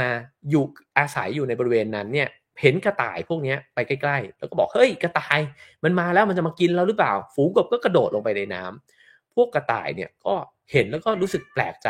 กระต่ายอาวุโสตัวหนึ่งก็พูดขึ้นมาบอกว่าเนี่ยฝูงกบมันกลัวพวกเราเนี่ยทั้งที่พวกเราไม่มีอะไรน่ากลัวไม่เคยคิดจะกินมันเลยเนี่ยจริงๆแล้วพวกโคกระบือทั้งหลายเนี่ยก็คงแบบนั้นเหมือนกันมั้งมันก็ไม่ได้เป็นสัตว์ที่อันตรายอะไรกับเรานี่นะเพราะฉะนั้นเนี่ยเราเนี่ยดันไปคิดเองว่าคนพวกนั้นเนี่ยว่าไอ้เจ้าสิ่งเหล่านั้นเนี่ยมันน่ากลัวนะฮะฉะนั้นเราก็กลับไปอยู่ในป่าของเราแบบเดิมนี่แหละแล้วก็ไม่ต้องตกใจกลัวกับสิ่งใดอีกต่อไปเขาบอกว่านิทานสิ่งนี้ที่สอนมาในโรงเรียนไทยเนี่ยนะฮะรูสเบเนดิกตีความว่ามันคือคำสอนที่บอกว่าอย่าไปวิตกกังวลและจงมีชีวิตอยู่อย่างสบายใจนะครับไม่ต้องไปกังวลว่าใครจะมาหลอกเราไม่ต้องกังวลว่าใครเนี่ยจะมามีอำนาจเหนือเราก็อยู่ของเราแบบสบายๆไปแบบนี้นี่แหละนะครับและนี่ก็คือบทสุดท้ายของหนังสือเล่มนี้นะครับผมหยิบมาฝากกันใน2บทสุดท้ายจริงๆยังมีเรื่องของวิถีชีวิตนะครับเรื่องของลำดับชั้นนะฮะเรื่องของราชสำนักแล้วก็ศาสนาเนี่ยด้วยนะครับก็ถ้ามีโอกาสอาจจะหยิบมาอีกนะครับก่อนที่จะปิดไลฟ์ในวันนี้ไปนะครับก็ขออนุญาตเอาบทกล่าวนำของอาจารย์อานันต์กาญจนพันธ์เนี่ยมาห้อยท้ายรีมาร์คไว้สักนิดหนึ่งนะครับเพราะว่าอาจารย์ก็ เขียนบทคำนำนะฮะไว้แล้วก็บอกว่ารูธเบเนดิกต์เขียนหนังสือเล่มนี้ขึ้นมาเนี่ยก็ถือว่ามีความสำคัญมากในยุคนั้นนะฮะเพราะว่าเป็นการที่ฝรั่ง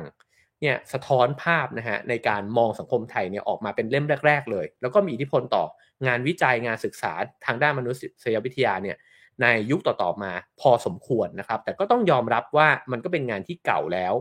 บางส่วนอาจจะยังเชื่อมโยงมาอยู่และบางส่วนก็อาจจะไม่ได้เป็นแล้วก็วิธีการศึกษาเนี่ยมันก็มีความเปลี่ยนแปลงไปนะครับตรงที่ว่าในยุคนู้นเนี่ยมองว่าการที่เราจะเข้าใจมนุษย์ได้เราต้องเข้าใจวัฒนธรรมแล้วก็วัฒนธรรมของแต่ละชนชาติเนี่ยมันจะทำให้เราเห็นว่าชนชาตินั้นๆเนี่ยมีลักษณะเฉพาะตัวเนี่ยยังไงนะครับแต่ว่าในงานมนุษยวิทยาในยุคต่อๆมาก็เห็นแล้วว่ามันมีความสลับซับซ้อนในแต่ละสังคมเยอะมากนะครับเพราะฉะนั้นการจะพูดถึงว่าคนไทยแบบเหมารวมเนี่ยมันพูดไม่ได้แบบเดิมอีกต่อไปแล้วนะครับคนไทยเองเนี่ยโอ้โหประกอบขึ้นมาจากผู้คนเนี่ยที่แตกต่างหลากหลายมากๆเลยนะครับเพราะฉะนั้น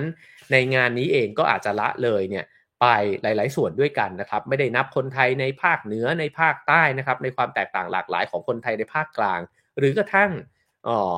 ความหลากหลายของสถานะทางสังคมนะครับก็อาจจะไม่ได้เป็นภาพสะท้อนเดียวกันเนี่ยไปซะหมดแต่ว่าอันหนึ่งที่อาจารย์อนันต์เนี่ยบอกว่าน่าสนใจก็คือบอกว่าอันนี้เนี่ยก็อาจจะเป็นภาพสะท้อนที่ทำให้เห็นว่าชาวตะวันตกเนี่ยมองคนไทยในแบบไหนแล้วก็มันช่างคล้ายคลึงกันเหลือเกินกับการที่อภิสิทธิชนเนี่ยมีมุมมองต่อชาวไร่ชาวนานะครับแล้วก็พูดถึงว่าในนี้เนี่ยก็อาจจะเป็นเพียงแค่ตุ๊กตาตัวหนึ่งที่นักวิชาการคนหนึ่งเนี่ยพยายามที่จะวาดภาพคนไทยเนี่ยขึ้นมาแล้วก็อยากที่จะให้ภาพเนี่ยมันเป็นแบบนั้นแค่แบบเดียวนะครับแต่จริงๆแล้วเนี่ยมันก็เต็มไปด้วยความเปลี่ยนแปลงนะครับแล้วก็สุดท้ายก็คือคำนำเสนอของอาจารย์พิเชษฐ์สายพันธุ์นะครับซึ่งก็พูดในลักษณะคล้ายๆกันกับอาจารย์อานันต์เช่นกันนะครับแล้วก็ย้ำเตือนว่านี่คืองานศึกษาในช่วงในบริบทของสังคมไทยในช่วงสงครามโลกครั้งที่2นะครับแล้วก็บอกว่าสิ่งที่น่าคิดต่อไปเนี่ยก็คือคิดว่าพอมาถึงตอนนี้แล้วเนี่ยสังคมไทยเนี่ยมันเปลี่ยนแปลงไปเยอะมากนะฮะจากโลกาภิวัตน์จากโลกยุคดิจิทัลนะครับจากการเชื่อมโยงของข้อมูลข่าวสารเนี่ยทำให้ความเป็นไทยในนิยามในอดีตเนี่ยมันก็เปลี่ยนแปลงไปพอสมควรเพราะฉะนั้นก็น่าศึกษาต่อแล้วก็น่าจะตั้งข้อสังเกตต่อนะครับว่าเราเปลี่ยนแปลงจากเดิมเนี่ยไปในลักษณะไหนบ้างแล้วนะครับผมว่านี้เป็นเรื่องที่เราถกกันได้อีกยาวเลยแล้วก็เดี๋ยวไปฟังกันใน Clubhouse เนี่ยกันได้อีกยาวเลยนะครับแต่ว่าอีกอันนึงที่น่าสนใจเช่นกันก็คือว่าแล้วมันมีอะไรที่เป็นมรดกตกทอดเนี่ยมาโดยไม่เปลี่ยนแปลงหรือเปลี่ยนแปลงน้อยมากหรืออาจจะกำลังอยู่ในช่วงเวลาที่วิพากษ์วิจารณ์กันเพื่อเปลี่ยนแปลงกันอยู่เนี่ยในตอนนี้บ้างนะครับก็เชื่อว่ามีหลายอย่างเช่นกันจากที่ผมเล่ามาแล้วบางคนก็อาจจะยังพยักหน้างึกๆอยู่ว่าใช่วะสังคมไทยในตอนนี้เนี่ยมันก็ยังคล้ายๆกับแบบนั้นเนี่ยอยู่เลยนะครับก็หวังว่าจะสนุกนะครับกับการพาทัวร์อดีตในวันนี้นะครับเพื่อที่จะเชื่อมโยงมาส่องกระจกมองปัจจุบันนะครับจากหนังสือเล่มนี้นะครับ Thai Culture and Behavior นะครับก็ซื้ออ่านกันได้นะครับสำนักพิมพ์ศิลปวัฒนธรรมนำมาพิมพ์ใหม่อีกครั้งหนึ่งนะครับเล่มบางๆเท่านั้นเองแต่ว่าอ่านสนุกนะครับผมอ่านแล้วก็รู้สึกว่าสนุกเพลิดเพลินมากเลยนะครับเช่นเคยครับให้คะแนนความพึงพอใจกันเข้ามาได้นะครับ5 4 3 2 1 0นะครับแล้วก็สามารถ บางคนบอกว่าไม่เปลี่ยนเลยนะครับบางคนก็มีคอมเมนต์ก็มาโอ้เยอะมากวันนี้คอมเมนต์กันสนุกสนานมากๆเลยนะครับขอบคุณทุกคอมเมนต์นะครับแล้วก็ฝากกดไลค์กดแชร์กด Subscribe ช่องกันไว้ได้นะครับแล้วก็ให้การสนับสนุน Have a nice day นะครับได้ตามเบอร์บัญชีแล้วก็ QR code ที่ขึ้นอยู่บนหน้าจอนะครับและขอบคุณสปอนเซอร์ของเราด้วยนะครับแป้งน้ำ Ecera นะครับปลอดภัยต่อระบบทางเดินหายใจเพราะใช้แป้งTapioca แทนสารเถาค่ำนะครับทำให้ไม่เป็นฝุ่นฟุ้งนะฮะช่วยลดการเสียดสีนะครับแล้วก็ลดอาการผดผื่นคันนะครับเป็นส่วนผสมจากธรรมชาตินะฮะสบายผิวทาได้ที่ซอกคอรักแร้ขาหนีบต่างๆนานานะครับที่จะมีส่วนที่ไปเสียดสีกันแล้วก็เกิดผดผื่นขึ้นมาได้นะครับก็ใช้ได้ตั้งแต่ผู้ใหญ่ที่มีผิวมันเป็นพิเศษนะครับแล้วก็เด็กๆทั้งหลายเด็กเล็กเด็กโตใช้ได้หมดเลยนะครับแป้งน้ำ Ecera นะครับซื้อได้ที่ร้านขายยาใกล้บ้านคุณนะครับแล้วก็สั่งซื้อหนังสือของนิ้วกลมนะครับได้ที่ Line @roundfinger นะครับแล้วก็เตรียมพรีออเดอร์หนังสือของผมกับพี่โจ้ธนาเทียนอัจฉริยะเล่มใหม่ทั้ง2เล่มนะครับแบบปกแข็งได้ในวันที่14พฤษภาคมนี้นะครับขอเชิญชวนกันเตรียมนิ้วรอกันไว้ได้เลยนะครับ โอเคครับขอบคุณครับหลายคนชอบนะครับแล้วก็บอกว่าได้ประโยชน์นะฮะขอบคุณมากคุณสุภัตราบอกว่าตอนเด็กก็ยังใส่กำไรเงินกำไรทองอยู่เลยนะครับผมว่ามีหลายอย่างที่เราเชื่อมโยงกันนะครับผมเองรูปถ่ายตอนเด็กๆก็มีกำไรที่ข้อเท้าด้วยเช่นกันนะครับขอบคุณทุกคนครับวันนี้เชื่อว่า Clubhouse จะสนุกสนานนะครับเพราะว่าอยากฟังจากคนต่างยุคต่างวัยกันนะครับขึ้นมาแชร์ประสบการณ์ของตัวเองแล้วก็มาสะท้อนให้ฟังสักนิดหนึ่งนะครับว่ามันเกี่ยวกันยังไงกับนิสัยของคนไทยนะครับพรุ่งนี้เจอกัน7 โมงเช้าครับผม Have a nice day ครับ